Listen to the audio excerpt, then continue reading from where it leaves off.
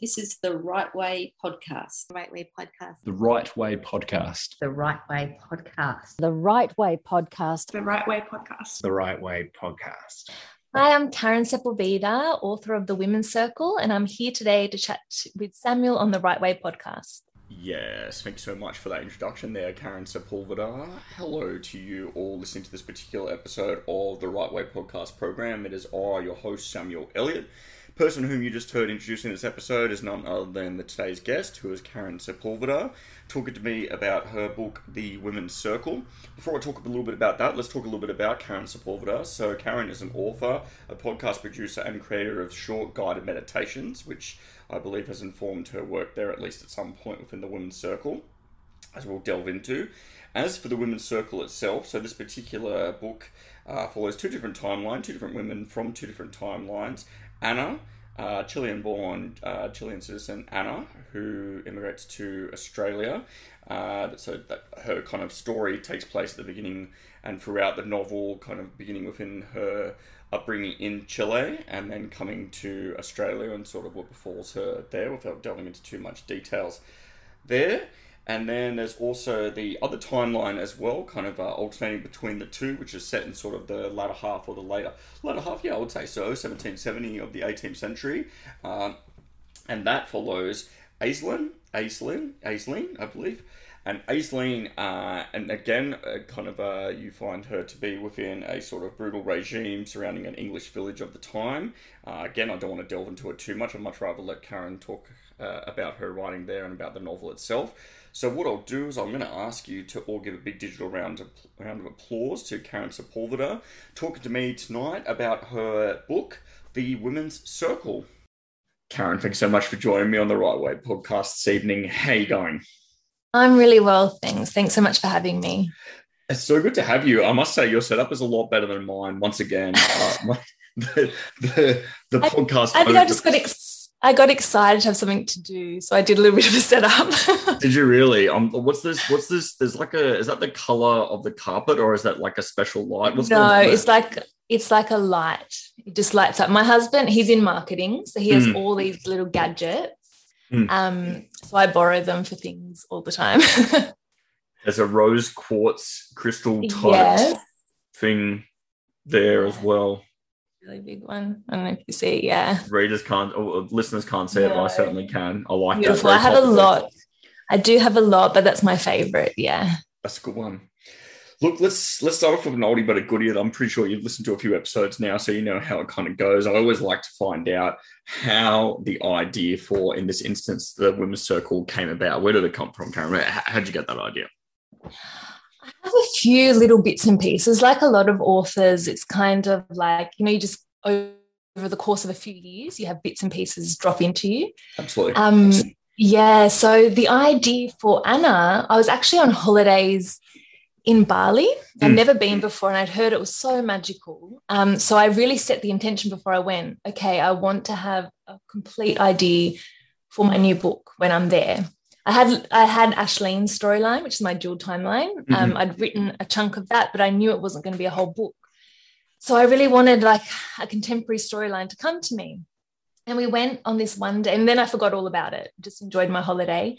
And on one day we went to like a butterfly sanctuary where you just walk in and there's literally hundreds of butterflies flying around you. And they were so beautiful. And you put your finger out and it just landed on me. And one butterfly like laid eggs on my hand even.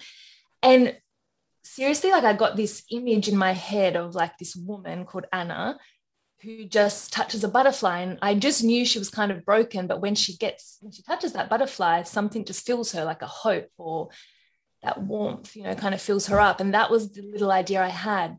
And then on the way home with our driver, the entire of Anna's story just downloaded in my mind. So I was like, okay, I can do this. So that's where that bit came from. I didn't think about the Women's Circle yet.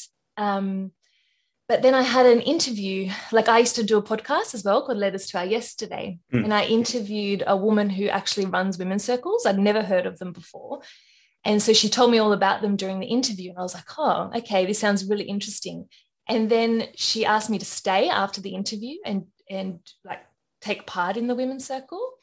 So I did, and it's very much how it was for Anna in the book, in that first women's circle, where it was so bizarre. We started by holding hands with each woman, looking in each other's eyes for 3 breaths, and then hugging. And the whole time I was like, this is the weirdest thing I have ever done. And like my heart was beating. I was just like, what am I in a cult? What am I in, you know? But then by the time I sat down and relaxed, and we did a meditation together, and we talked and shared, and by the end of it, I was sharing things with these women I hadn't shared with anyone else. They were sharing things with me. We were laughing, we were crying. And when I said goodbye, it was like 2 hours we spent together. They felt like friends to me. And I just thought, what an amazing experience. I have to include that in a book. And that kind of came in with Anna's story. Yeah, so there's all these little bits and pieces that kind of came together. It always does sort of aggregate like that, doesn't it? It's wild that you kind of already had. Is it pronounced Aisling? Aisling? Aisling. It's wild that you already kind of had the story for Aisling going, and then that kind of the rest of it kind of fell into place with Anna and the women's circles, or the titular women's circles. With Anna as well, and this is interesting as well, because what you're talking about, like your sort of initial sort of somewhat apprehensive experience about the women's circle, kind of then it also mirrored what Anna then sort of felt when she first went into it. But that was kind of somewhat informed by her sort of Chilean background, where I think she said, I wrote the quote down, it was something like, Catholic country, it must be in my DNA. So that sort of explains this sort of level of apprehension. But at the same time, not, because it was sort of like this normal sort of reaction, and yet it sort of was somewhat informed by this character's backstory, even by that stage. It's crazy that sort of worked out like that. Yeah, I think, I grew up quite a strict Catholic as well, and you do get that Catholic guilt kind of put into you from a young age, not to mess around with things like that. And more so, like, my husband's Chilean, and so his families, they fear psychics, but also are quite drawn to them as well. So that's kind of what I tried to include in the book as well. Anna's, I think her mum and grandma, I mentioned that they noticed that people go to this bruja, which is a witch, what they call a psychic. It's the same thing, psychic or witch. They go and see her, the neighbours, but then they also fear her. So yeah, and I think it's kind of like that in society as well, because there is so much now with spirituality and everything, and sometimes it's called really weird. People call it woo-woo and all this kind of stuff. And there's extremes of it that is really strange. And definitely when I was there, I thought, what is this? But at the heart of it, it's no different to anything else where people are just connecting. And like it's I don't think it's as weird as sometimes we think it is. Definitely not, and I did like that within Anna's sort of upbringing, seeing people leave what the witch equivalent is, but then so going there and attending, but then leaving and then like crossing themselves, kind of like absolve of doing that, but still having some veneration or respect for this person and their perceived sort of powers like that. Yeah, that's right. Yeah. Tell me a little bit about Anna as well, because I mean, there's always the challenge of like, whose story is it, and I feel that it was largely Anna's story, and I kind of wanted to get a little bit of background, particularly about how we meet her. She's 30, she's never had a job, all this sort of stuff kind of informs how her trajectory is going to go. Tell me a little bit about that, Karyn, how we first meet her and how that sort of informed the remainder of the story. Yeah, I love Anna so much. She's such a strong person, but just makes so many mistakes and is very vulnerable in many ways. And I think some of my influence with writing, especially her drug addiction, that came from another interview I did on my podcast with a beautiful woman who shared with me off air, just as a conversation, that her daughter was a recovering drug addict and had been so for quite a few years. And when we chatted, like, she shared so much with me. I think it was one of those things she'd been holding on to for a very long time, and kind of just shared the whole horrific journey. And I just remember being really overwhelmed by all the details and just thinking, this is just so horrific that someone can go through all of this. But at the time, this mum was quite positive, thinking her daughter had recovered, and they were kind of on smooth sailing from now on. She was over the worst of it. And then a few months later, I found out her daughter had overdosed and died. Oh, God. And it was just, it was so, so sad. And it just made me think that journey's never really over for a drug addict, you know, that's always, or any kind of addiction, it's always there under the surface. And I wanted to capture that in Anna. I wanted it to be a positive story and uplifting and for her to have hope. But I wanted it to be realistic in that she doesn't just come out of jail and she's fixed. Like, okay, I've done my time. I've done my rehab. I'm fine now. It's something that's there and that she's got to battle with as she tries to make a new life for herself. Yeah, very much so. I think the thing that I kind of liked about that and so the sort of reintroduction to a society that I thought you captured quite well at one point was she was kind of lamenting, kind of almost wanting to go back to Silverwater because there was the deprivation of freedom, but there was the opportunity to be deprived of the opportunity to go and sort of relapse when it came to the use of drugs. Is that something again that was that colored by your research? Or was that something that you sort of found or? Yeah, kind of research. And I think just, you know, when you put yourself into your character's shoes, that's just kind of how I felt it might be, because it kind of would take the responsibility. I felt like a heaviness of Anna because she had the responsibility to keep herself on the right track. Whereas if she's in jail, that kind of responsibility is taken away from her because her day is set out in this kind of routine. And I felt like it was just all too much for her in that moment. And she didn't want that responsibility anymore of trying to stay on the right track. And she kind of felt for a minute, it would just be easier to go back in and, you know, yeah. Very, very much so. Talk to me a little bit about, because she's, you know, despite all the odds, she does get out. There's no sort of recidivism in terms of at least the initial component of her release from prison. But tell me about her first encounters with the Women's Circle and sort of how that informed what she ultimately sort of pursued with them, like the sort of sights and sounds, which sounds very much sort of replicated from your own sort of experience there. What is the Women's Circle in this sort of overview, and how did you want to sort of depict that and draw the reader into that sort of society, I guess is a fair way to describe it? So women's circles are very real. They exist, you know, there's so many of them around. They're growing in popularity. And I guess you'd call it kind of an alternative support kind of group in a way. That's in the book, it's written as an alternative therapy group. And that kind of counts as part of Anna's rehab. That's why she does go along to it. She has to do an hour a week. And so basically this women's circle is run by Nina, and it's a time for women to come together. They do like a joint meditation. They set an intention for that meditation. And then it's just kind of about sharing how they're doing, not necessarily giving advice, because I don't think people always need advice. I think sometimes they just need to be heard and seen. And that's the experience of women's circles. And in Anna's particular one, she's really drawn to this beautiful ancient rose quartz crystal that sits in the middle. So when she touches that crystal, she has a very strange out-of-body experience where she suddenly sees a woman in a different time, different place that she's never seen before. And then from there, I guess she's kind of haunted by her in a way, by seeing more of her story. And we as the reader get to know a lot more about that story, which is Ashleen. It's so fascinating. Like, and this is one thing that kind of boggled my mind, but I found relatable. Okay, I'm not a woman. I don't identify as a woman, but I still found that I found this to be authentic and relatable and resonated with me. And that with Ashleen, the rose quartz sort of crystal in which was there, I was impressed, and I could believe that there is an object that can be imbued with this power and can essentially be a portal within this regard. I fully do believe that. I feel like that doesn't just extend to crystals. I feel like that can be going and putting something on within like an old jacket within a Vinnie's type situation. Yeah. It's something that that memories are sort of imbued within seemingly inanimate objects. Talk to me a little bit about that, Karyn, because I really feel like that's shone through, and that was one of the main things that you wanted to explore throughout the Women's Circle. I'm glad that came through.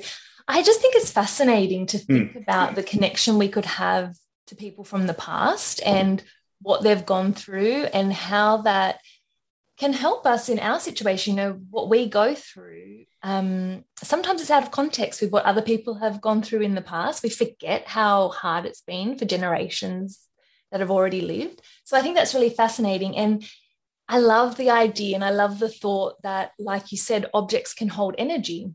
So they can hold people's memories. And because I remember, I don't even know where I heard this, but I heard that houses can hold on to the energy of the people that have lived there. So when you move, someone told me when I moved to put like sprinkle salt in the corners of the rooms and then vacuum it up to take away your energy from the house so that you're not, because you know, sometimes you walk in a house and you're like, oh, it feels weird in here. Like, it feels like there's something else there. And I think that's kind of an example of, I mean, we are energy. We have energetic bodies. I think that's scientifically true anyway. It's not so much spirituality that we're going into. So it makes sense that our energy would seep into the things that we're around all the time. And imagine if, you know, I picked crystal because I love crystals, but imagine if that held the energy of the life of someone else, and not as in she's in there. I don't make it like that at all. There's no imagining that Aisling is actually in there. It's just holding on to the memories because that was once hers. And somehow Anna has the ability to tap into those memories through it. And I think it's fun to believe in things like that. I think it makes life exciting. It does. I'm with you 100%. I do feel like I never thought that it was like that Aisling's soul was internally trapped within this sort of inanimate object. In fact, I kind of liked, and this is when it was starting to get real high sort of concept, mind-blowing sort of stuff, is that there was two sort of time frames, one preceding the other within historically and within the passage of time, but still kind of like coinciding with one another or overlapping at the same time so they could see one another. That's when I was like, I accept, but I was like, whoa, this is when it's starting to blow my mind a little bit. Yeah, talk just a little bit about that as well. Yeah. I love things like that. Like, I'm one of those people that could go down rabbit holes. So if I hear a theory, I can go and research. I'm like, and I'm like you. It can blow my mind and I can not understand it, but I can accept it and be like, there's some weird reason that resonates with me. I don't know why. And that is the thing with timelines. I've heard many times that time doesn't really exist the way we think it does in our reality. It's just because that's all we know. But a lot of people say that time's not linear. It's kind of all happening at the same time and all these timelines are running at the same time. And I don't know how to understand that, but I think it's fascinating to think that the past is actually happening as we're happening, you know. And I tried to touch on that just the tiniest bit because it's not speculative fiction, so I didn't want to go too much down that road, but I just wanted to plant that tiny little seed in there. And I'm so glad that you picked that up. No one's ever mentioned that to me, that particular point before. I think my editor did ask me to reel it back a little bit. I think I went a little bit into it and we pulled it back a touch. But yeah, that Aisling kind of sees Anna too in one point. And yeah, I think it's just one of those, fascinating things to think about. Yeah, it is fascinating, and it's interesting that your editor did kind of tell you to pare back a little bit, just because it's just such a seemingly endless sort of concept, as much as what it's talking about. The execution of this idea is just like something that you just keep going on about. So, absolutely. But look, the main thing in which I wanted to think about as well, and we've touched on Anna and a little bit about, there was a kind of, I thought that it was really interesting hearing about how Sydney was described during her youth in Chile as this sort of city of dreams and all this sort of stuff. But with Aisling and her sort of life as well, I wanted to know, was that something that historically that you had found, or was that something that kind of emerged from your own imagination? I was hoping that you were going to shake your head rather than nod, because I was hoping that wasn't a real thing. No, like, my goodness. No, it's not. It's not. Thank God. Oh, that didn't really happen. No. So, well, look, just for the listeners that haven't as yet read the Women's Circle, give us a little bit of an overview as to the life in which we're introduced to with Aisling and what she kind of is subjected to a little bit there in her society. Yeah, so she lives in 1770 in an English village called Porrenden, and that is a real village. Like, it really does exist, and it was flooded and cut off from the rest of Britain. So I kind of played around with that idea, like, what could happen to a little village if it's cut off from the rest of the country and kind of no one knows what happened to it. It exists now as, I think they call them like a museum town. So it's still there with a few ruins, but no one knows how it's depopulated. So, yeah, and then I just kind of used my imagination to imagine this world of, you know what, what if a small group decided that's it, we're taking over and it's going to happen, this village is going to run the way we want it to be run. And so this group called the Enforcers, who are just a brutal regime, they kind of violently take over the village, and they decide that from the age of 18, women are going to be separated from their family, forced to marry, and have no contact with each other whatsoever. So women are essentially isolated from each other. But Ashleen has been living with her husband, who's actually a very kind man. There's lots of kind men still that live there. It's just that they kind of have to go along with the rules as well, as they're punished also. And she gets up the courage to defy the rules and try and find her sister and mum. And then from there, she starts secretly gathering with other women, including her sister, just not really having a complete plan at first, but just knowing that when they gather, they're getting stronger and stronger, and they can come up with a way of maybe overthrowing this regime. Yeah, very much. There was mentioning at one point as well, when I think that someone was a bit erring, or they weren't a bit sure about if they should continuously congregate like this, as is understandable. I mean, given the sort of brutal regime which they're under. But they talk about how, like, together we only have, when we're by ourselves, we only have our hope. But when we're together, we're sort of this united force, and it's adding to that. Talk a little bit more, Karyn, about this sort of strength in numbers, not just strength in numbers, but this unity of the ideal and how that sort of brings together oneself and then obviously acts as this sort of force. Yeah, I think it's always so important to remember that we're always stronger when we have other people. You know, it can be really, really magical when people come together with the one intention, I guess. And especially when for women, it's such, I don't know, women can just so easily relate to each other. Like when I went to that women's circle and I was understanding what they were telling me. I didn't know them. I didn't know their situation, but women just have a way of relating to each other, of just intrinsically knowing how each other feel. I think it comes quite naturally. And I think just gathering like that, it's just this beautiful, I don't even know how to put it into words, almost like a vibration when they're gathered together with that one intention. And I think that that's what they were all feeling at that time. Like, okay, we don't know how we're going to overthrow this regime. We don't have an actual plan yet. But as we're sitting here, just being together, just talking again, instead of being by ourselves, we can feel our strength growing.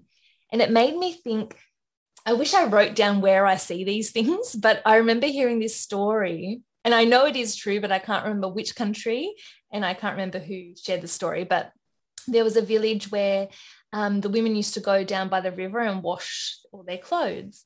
And then when washing machines kind of came along, a lot of the women were suffering from depression and isolation. And it was because they had missed out on that time of gathering together, because as they sat together to wash, that was their time where they were just talking and sharing. And yeah, so that kind of makes me think of what's so special about women's. Sorry, I'm going off the tangent of Ashleen's story, but what's so special about women's circles as well, because we live such busy lives usually that we forget to just sit and talk with each other, and, you know, maybe not go to a movie, not go and be busy, but just sit and just talk. Like, you know, how are you? Listen to each other. Look into each other's eyes, because I think that was when I first did that was so weird, the eye gazing thing, because you don't often look straight into someone's eyes, you know, it's kind of uncomfortable at first. And Anna in the book thinks about it, and she can't remember the last few people she's been spending time with. She doesn't even know what color eyes they have, because she hasn't been connecting in that way. So sorry, I went off in a whole different tangent. You really didn't. You were answering the question. Absolutely not. I don't know where you got that from. No, for sure. No, definitely not. No, you absolutely answered the question. I mean, like, that was the thing as well that I was so interested in, because it's like you yourself said it's so hard to describe. And I mean, you did it definitely well, because probably by virtue of you not kind of going into too much detail to try and describe something as ineffable as that. Like, it's just beyond words, this sense of sort of unity and kinship that, you know, it's just this sensory sort of sensation that is, you know, probably I myself will never experience it, unfortunately, because it's a lived experience that can only really be achieved in this sort of in the titular women's circle, I would suspect. Talk to me a little bit about, because I know that you've done some I understand that like there's some meditation that you're well versed in that. You've done quite a lot of that, and I wondered how much, Karyn, that informed the writing of some of the scenes, because it seemed like you described it with a sort of an empirical experience, particularly with Nina. And there was one point when Nina talks about breathing the words, and I want you to talk a little bit about that, because that to me, when I heard and I looked at on your website and you're describing a little bit of meditation, I was like 100% that is definitely an empirical experience that you've subsequently informed this character. Yeah, I absolutely love meditation. Probably I think I started trying to meditate maybe 4 years ago or so. And I was one of those people that thought I was really bad at meditating because my mind wouldn't stop. I'd kind of sit down to meditate. My mind wouldn't stop. I'd give up and I'd feel even worse because I like failed at it. But then I don't know, I just kept trying it. And when I found short guided meditations, that's when I was like, oh, okay, I can follow their words and I can relax and I can feel myself relaxing. And then it kind of got a little bit addictive, I guess, in a way, because I'd feel so good once I'd meditated. I kind of kept it up and did longer ones. And then I actually even did like a 5-month mentorship course with like a meditation mentor and really got into it. And what I discovered is that, everyone has a completely different meditation practice. And it can be something as simple as when you wake up in the morning, sitting and taking 3 deep breaths and just setting an intention for the day. That can be your meditation. It's just as powerful as sitting down for an hour guided meditation. It's completely different for everyone. But to me, what meditation is just a calming of the mind so that it's not my busy thoughts that are going on. It's something else. It's connecting to another part of ourselves. And I relate that to creativity because when I am calm like that, ideas will flow really, really well and really easily. So if I get stuck on a certain point in a story, I don't keep trying anymore. I just, I'm going to leave that. Maybe that night or the next day I'll do a meditation. And normally just an idea will come to me at some point. It's not magic. I think it's just that calming. Some people do that when they have a shower. They have great ideas in the shower when they're cooking or gardening or. But yeah, for me, meditation really is about just connecting to something bigger than myself and just remembering it's not all about the day-to-day stuff. There's a much bigger picture, and it really helps me to just remember what's important in life. When I meditate, I often picture my kids and I picture things that I'm grateful for. And that's kind of like my special medicine. It just makes me feel better all the time. Yeah. So you've talked a little bit about like the appreciation of self and the understanding of self. And I feel that one of the sort of towards the climax, without going into any sort of detail, there was one line that stood out to me, and it felt like, so there was one of the main components of the overall novel, The Moon Circle, is this appreciation of self. But then there's an appreciation for others as well. And I feel that Anna sort of experienced it within the halfway house, certainly isn't the right word, but the house in which the boarding house. Yeah. So there's different sort of characters, but there was towards the latter half. So you showed that. And then there was a line towards the end that says something worse to the effect of, you're not the only person who has suffered that connection. I was looking down at my notes and I can't even read my own writing properly, but the gist, I'm sure you can understand, Karyn, is this understanding of not just oneself, but an understanding of and the appreciation for other people, disparate souls, and how that in itself can then bring to this sort of pervasive understanding of unity that you've really delved into. Tell me a little bit about that. And that sort of line, if you can, and I've obviously butchered it with my paraphrasing, but if you can remember. I'm pretty sure I know which part you're talking about, but I don't want to give anything away either. Yeah, good. I think it is just that realization, because I think especially when you have suffered a lot, and I mean, Anna's been through trauma. There's no doubt about it that she's been through trauma. And often when we have been through trauma, we do sometimes get into that victim mentality, which is a really hard one to get ourselves out of, because when you're in it, it just kind of, you get lower and lower because everything is happening to you. There's no control. So it's kind of the lowest vibration you can kind of be, is to feel like that, like everything's happening to you and that you're the only one going through it as well. And they're genuine feelings. People feel like that when they're low like that. And I feel like they have every right to feel like that too. The amount that some people suffer is just awful. But the thing is, when you're in that, you can't get better and you can't heal. And I think the biggest step in healing is to remember that there are other people who have experienced what you have experienced and what you have been through. We're all here on our own separate journeys, yes, but we're all connected as well. I don't know exactly how we're all connected. I don't think we'll ever understand in this lifetime. But 100% we're all here. Oh, I'm going to say another quote, but I don't know the person who said it. I'm terrible at this. But there's this beautiful quote that gives me goosebumps every time I hear it. That is, our biggest purpose in life is to walk each other home, which I just think is the most beautiful. We're all kind of here to help each other, and we get put in this life with some very different characters, much like a story, they all kind of group together, and we just have to do our best for each other. And I think when you realize that it's not just my journey, it's everyone around me is having a journey as well. It's a big eye opener, and it's a way to kind of step out of your pain, out of what's happening to you. That's so true. That's so true. And like we've talked a little bit about the individual self and looking back retrospectively on what we've encountered and endured or prevailed over, as well as this appreciation for others as well. And then I feel like, there's ultimately, and not only have you just described it beautifully and deftly as well, Karyn, but you've also put it into practice within the women's circle, and how it sort of, without giving anything away, how it sort of ends as well. There's this understanding of paying it forward. It's like not just those around you immediately now, but in sort of perpetuity. So there's people that presumably when you're gone will be able to benefit from however you've sort of left the world, and ideally a better place than you found it. Talk to me a little bit about that, because it feels like that seems to be some of your beliefs as well, and how you've exemplified it within towards the latter half of the women's circle. Yeah, definitely. I think I don't know, it's kind of this idea of like, well, why do we have certain experiences? Why do we learn certain things in our life?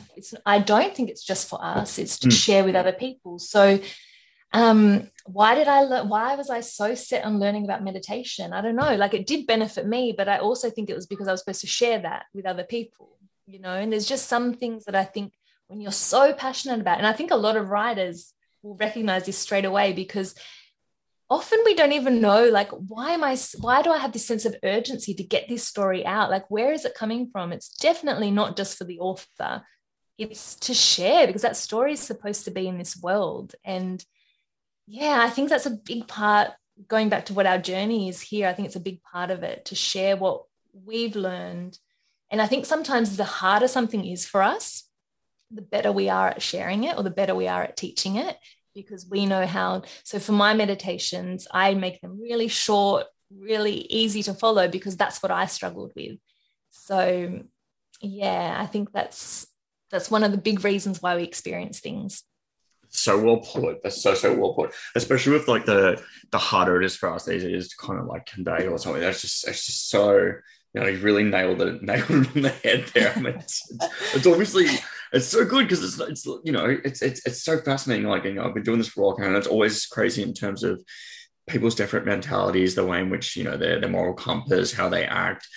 Some, draw just from the wildest imaginations and far-flung, create these crazy escapes, these crazy impossible escapes. And other people, such as yourself, very much draw from their own sort of way of life and their sort of moral compass there, and what defines that, and then subsequently spin these stories, which again, I mean, particularly with the women's circle, I mean, there's two different timelines, very different, seemingly different characters, like so different, and yet it's just all kind of harkens back to ultimately this feeling of self and this understanding of oneself and their place within the world, I guess.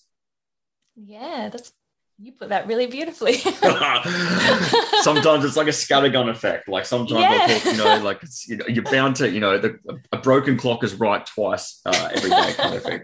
But talk to me about the writing of this, because I noticed that, and I was really interested. And I must tell you right away that I'm always an absolute sucker when it comes to acknowledgements and seeing what people say and who they thank and stuff like that, because I, as a bit of a person, want to be man of letters myself, scribbling in books and such, I always like to see how other people have done it. And I noticed there was people that you thanked in Germany and stuff like that. So tell me how the women's circle really came to be, because it sounds like a very interesting journey, much like the novel is itself. Yeah. Oh, the German publishers, that's actually for my first book, Letters to My Yesterday. Right, okay. They're publishing that for me. Well, they bought it, and that's coming out in October. Oh, and awesome. the reason I thanked them is because that first book, I don't know, that came out 3 years ago, and it was such it was just a bizarre experience. Like, it didn't sell very well. I was very proud of it because it was very close to my heart. It was a family kind of story. My great grandmother is in it, and it was beautiful. And when it was Random House Germany that bought it, and they wrote this beautiful email to me to explain why they were buying it. And they just said the most beautiful things, to the point where I was like, is this my book? Like, are we having some confusion here? Like, it was so gorgeous. Yeah. And that was something I came back to because I had a lot of self-doubt in between my first book and my second. In between my first and the Women's Circle, I wrote a second book. I got an agent. It went out to all publishers and got rejected from absolutely everyone. So there was a lot of questioning of, oh God, like, is this what I'm supposed to be doing? Do I really want to keep going through this kind of rejection? Because it is so painful. And I would come back to that letter that beautiful editor wrote me. So that's why I put her in the acknowledgements, because her words really did lift me up. I was like, no, I can do this. I can do it. This is what someone sees in the words. And same thing with beautiful reviews for that first book too. That really lifted me up and helped me try again and, just put that second book away and start again. So this third book was really bits and pieces. Like I said, I'd written Ashleen's story. I wrote it first as a short story and then went back to it and thought, okay, I can do a full novel here. But I got really stuck. I think I got to about 15,000 words. And I was like, that's actually all I can do out of this book. It's just such a painful world to be in. I don't know if I want to do a whole book here. So I thought it might be a nice, I could lighten it by making it a dual timeline and having another storyline. So it probably is about a stretch of about 2 or 3 years of the different parts of this story that kind of came together. But once I had that trip to Bali and I got Anna's storyline, it came out quite fast after that first draft. Oh my God, so much to unpack from what you just said there. So, because I guess you kind of know now, like the crux of what I always like to talk about, or what the show is sort of founded on, is the period that people find themselves in, that sort of crossroad as to, what am I doing? You've kind of alluded to it. Do I keep going? Do I give up? Because it's just too much.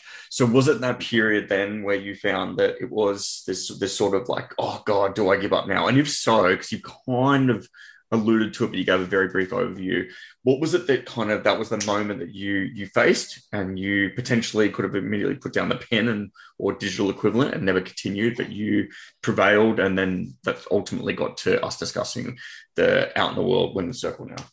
Yeah, I remember definitely saying, that's it, I'm done. And I did just stop for a few months and was like, no, I'm not going to write anymore. And then I miss, all authors, they just love writing so much. I missed it so much. And then I just truly said to myself, I just kind of had a realization that it was all my own expectations that was causing me pain. It was because I thought that when I get an agent, I should get a book published. Like, it was all these expectations I'd made up myself. And because they didn't happen, that's where all the disappointment and pain came from. No one said to me, hey, you've had a first book, you've got an agent, you should now, no one said that to me. It was me doing it all. So when I had that realization, I was like, well, I can reset my expectations then. Like, I've got the power to do that. And it's all about perception anyway. If I just write because I love writing and I just write this story and I'll print it out for my friends and family, myself at Officeworks, will I still be happy with that? And the answer was yes. I came to myself and I went, yes, I'm still going to do it. I don't care if it gets published or not. I'll print it out and I'll enjoy it, just for that magic of writing a scene and it all coming through and, feeling the characters. It was all worth it. And yeah, so I think because I went into it without those heavy expectations, it all flowed a lot easier this time. Oh, that's like, I can so get behind what you're saying in terms of that, because like I am 100%, I have been there and very, very much know it intimately in terms of that sensation of what am I doing it for, and then just having that watershed sort of moment. I wish I could use a less trite term than that, but just going, yes, actually, what am I doing this for? just get back to the love of the writing, and then come what may, and that just seems to be the best way to go about it. And yeah, I've been doing that for a while, and it seems to be going quite well, because the other stuff, especially in your type situation as well, because I feel like the general consensus, and touch wood, I'm not at that point as yet with the first hugely successful Man Booker long listed novel, but that's kind of the roughest and most intense, tumultuous parts, is because then you've got this feeling of, well, what's going to happen to my second, and you're obviously diligently working on that, but you're like, well, is this going to be accepted? Is it going to do well? Are people going to suddenly hate it because it's slightly different to the other one? It's not an exact carbon copy. It's tough. It's tough. So I don't know, Karyn. One thing I always like to know about then is what advice would you sort of give to yourself back then when you were undergoing this sort of this real tough period? If you could have this sort of foresight, what do you think you would have said to yourself then? I don't know. I think I would still let myself go through it, to be honest, because I think it was just a lesson I needed to know, so that I could have, because releasing this book was really joyful. Even though it was 1 week into lockdown and the launch was online instead, all of that, it was so joyful because I didn't have that expectation. And I'm so glad I learned that. So I think I would just still let myself go through it to enjoy what I've enjoyed now, because understanding that it's all our own perception, because as a writer that you can get carried away with your goals sometimes. I know I can be like, I'm working so hard on this is my dream, I'm going to do this and this to get there, and does it really matter at the end? You know what I mean? Does it really matter when you've got that different perception? So for the women's circle,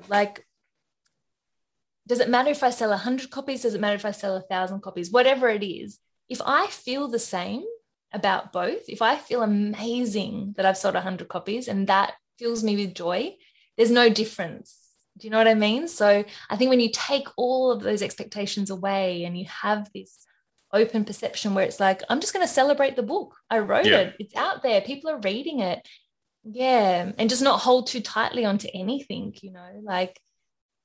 good reviews or bad reviews. I appreciate good reviews so much.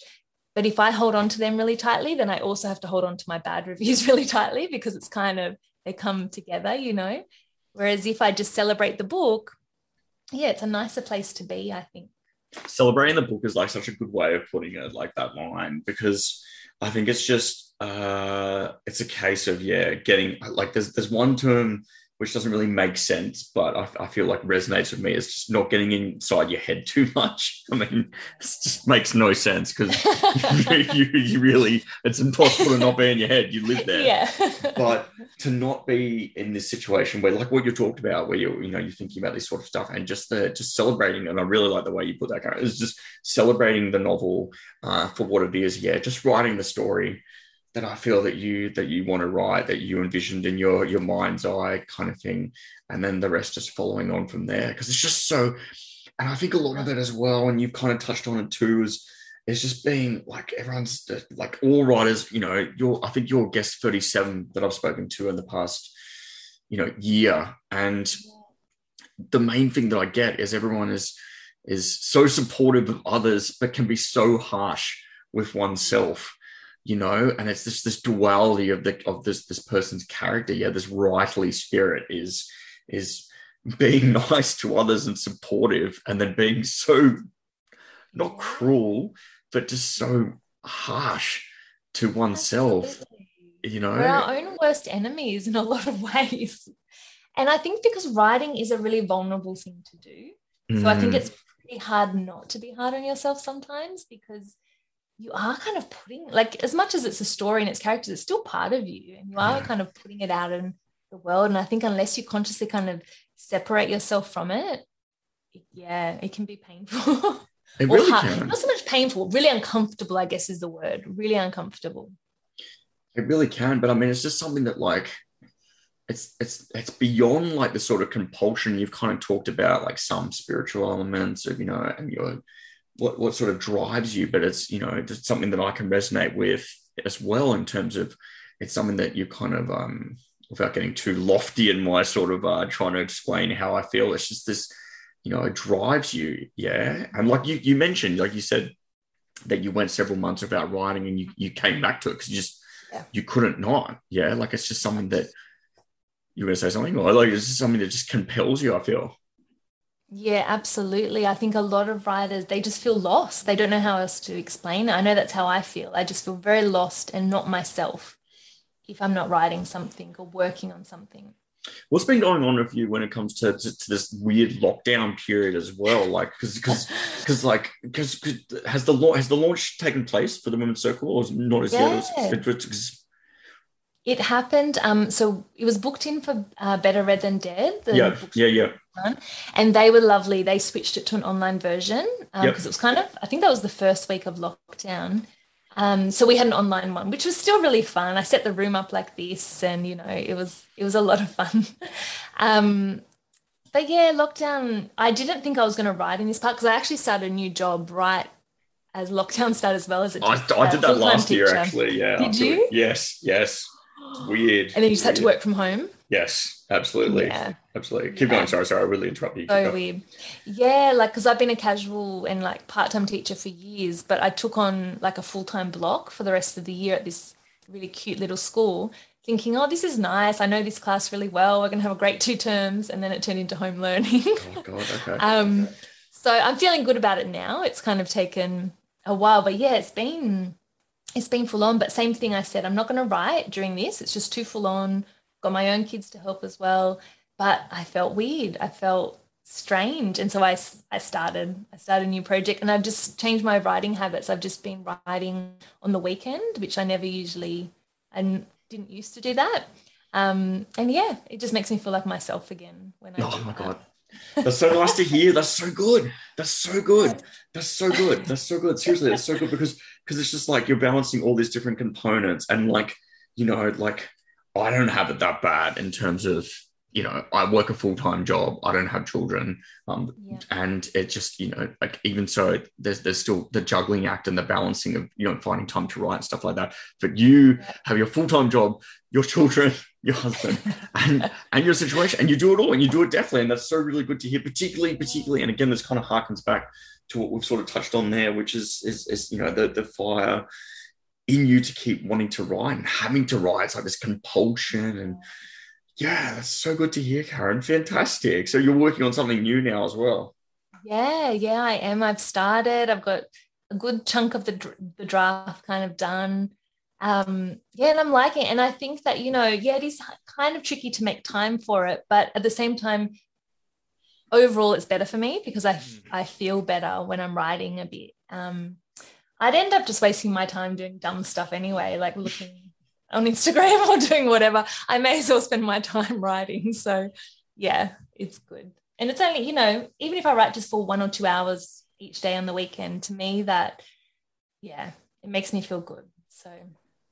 Well, it all adds up though. Like that's the thing I feel with writing though, is it all sort of adds up and stuff like that. And I think that there's so many talented people out there that you'll read a little bit of their stuff and they'll only have a few 1,000 words or 1,500 words here and there, and you're like, keep going, and they'll be like, oh, it's just too long. It's too long. A novel's too long. 100,000 words, 80,000 words. And I'm like, I promise you, if you keep going like this, it's like a snowball. At the time it doesn't seem much, but you do it a few days a week, and then boom, it just erupts like that. Absolutely. And you'll always get to a point in a draft where you can't stop. Like that will always happen to a writer, I think, where you sit down for an hour and you're sitting there for 4 or 5 hours. There'll always be that point where that happens, I think. So it definitely does all that up. 100%. That's so true. All right. Well, look, we've talked a little bit about advice that you give to yourself. Let's close with a nice generic but good question. I always find, because again, there's no two answers the same. Any sort of would-be writers, aspiring writers that are listening to this podcast, and I think there's a few. What advice would you give to them, Karyn, as to how to progress? What advice do you reckon that would benefit the most? I think my number one practical advice is to definitely get professional feedback on your manuscript. I think that money is so well spent to get like a beta reader or a manuscript assessment, something like that, because that feedback is just priceless with you then going on to do your edits. And I think it's so helpful.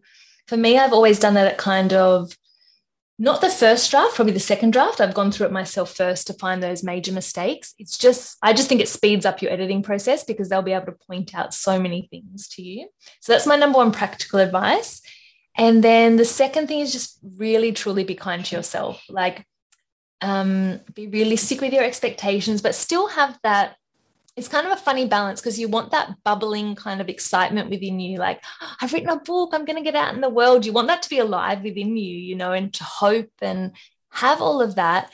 But then also just be kind of open. Like, I want this to get the best publisher possible, or I want this to find its readers, or whatever it is, just kind of be open and be kind and do other things that make you happy as well, so that you're feeling good when you put that book out for submission or when it's going to people to read. Yeah. Such good advice. So many different little gems there. That's so good advice. What I haven't heard very often, as well. I mean, like the professional editors, that's the professional mentors is so good. It's such a good thing as well. Mainly because I guess they're. You could give it to friends, you can give it to family, and they're going to do everything they can to try and help you as much as possible. But they're going to be really nice because they know they will. Yeah. Yeah, no, I mean, people have, that's because I'm not in a writer's group. I think if you're in a writer's group, that really helps because they're obviously in that profession. So I've always kind of had to pay somebody to do that. But I feel like, it's been the best money I've spent doing that. Yeah, for sure. Sure. Karyn, look, it's been an absolute pleasure talking to you. We went into some, I kind of felt like we traveled a little bit through the outer extremities of the galaxy there with weighing up some of these sort of ineffable sort of human conditions there and the interesting nature of the human psyche. So look, it's been an absolute pleasure talking to you. Thank you for letting me read The Women's Circle and talking to me tonight on the show.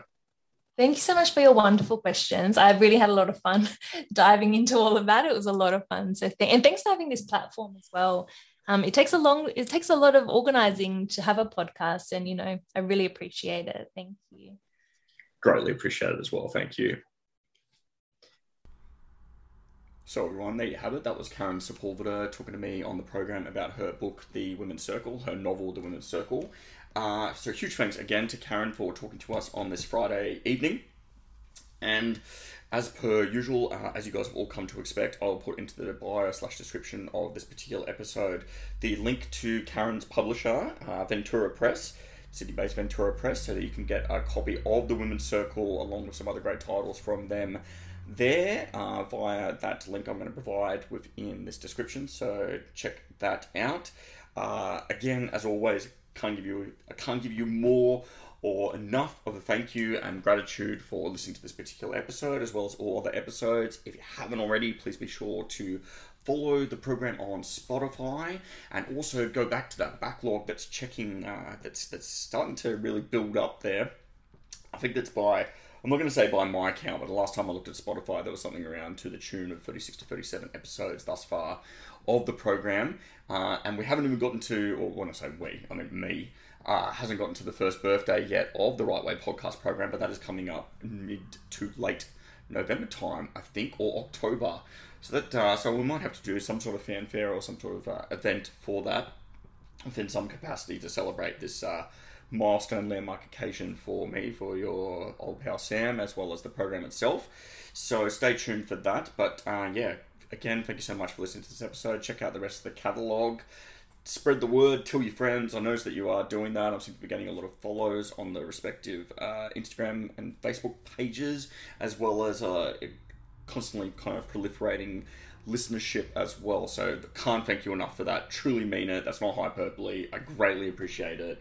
Keep listening. I've got a whole bunch more episodes coming up, and I really, really appreciate it. And thank you. Stay safe. Get jabbed if you haven't already, and support your local bookshops, particularly with an onus on Sydney and Melbourne at the moment. You borrow your books from there. And thank you. Have a pleasant and safe evening.